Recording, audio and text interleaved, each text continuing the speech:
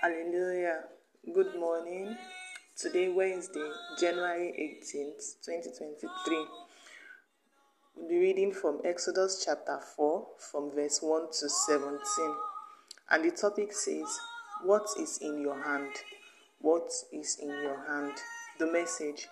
At first, Moses had the idea that he was going to liberate the children of Israel, but he failed miserably. Therefore, he decided that he did not have what the task required. God was patient with him and gave him one assurance, one after the other. Even when Moses was not convinced. Are you discouraged because you have failed in something? We have all heard the saying, if at first you don't succeed, try and try again. Actually, that is not always a wise idea. It is possible that this is not what God wants for you, and you should try something different. The first thing to do is to be sure of what God really wants for you, and then go for it. In this case, God made clear what he wanted Moses to do, and there was no reason for him to hesitate. God did not manufacture a special staff for Moses. It was the ordinary shepherd staff in his hand that God used in an extraordinary manner. In the same way, God can use what is already in your hands. So today's message is telling us about the deposit God has put in our lives. Most times we have things that we don't even pay attention to.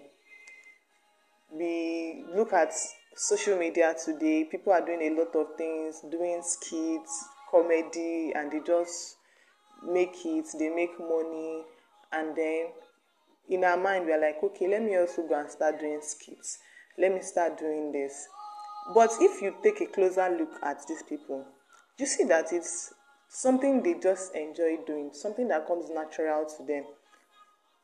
Though most times, a lot of people need to think out of the box to achieve what they want in life. But today, we can see that it's just the staff Moses had, his normal shepherd staff, that God turned into a rod. What is that thing that comes naturally to you, that you feel is just common, is just normal?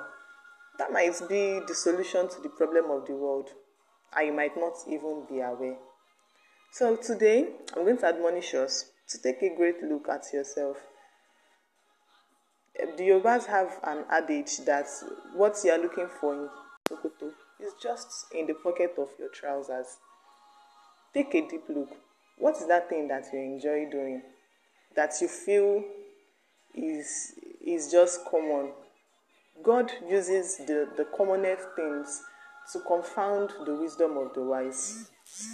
And I pray today that the Lord helps us to see beyond the ordinary, to see extra things, and to see the things that he has in store for us. So our prayer today would be from Philippians chapter 4, verse 13. We're going to be praying against self-doubt. The Lord, the things you have placed in my hands, that I am commonizing, that looks as if they are not worth it. Lord, please help me. And Philippians 4 verse 13 says, I can do all things through Christ who strengthens me.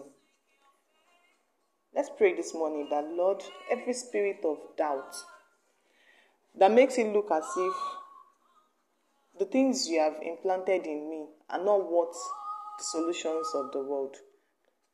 Remember, I can do all things through Christ that strengthens me. Is it in your finances? You can do all things through Christ who strengthens you. Is it in your academics, in your business, in your job? You can do all things through Christ that strengthens you. I want to wish us a blessed day today, till I come your way again tomorrow.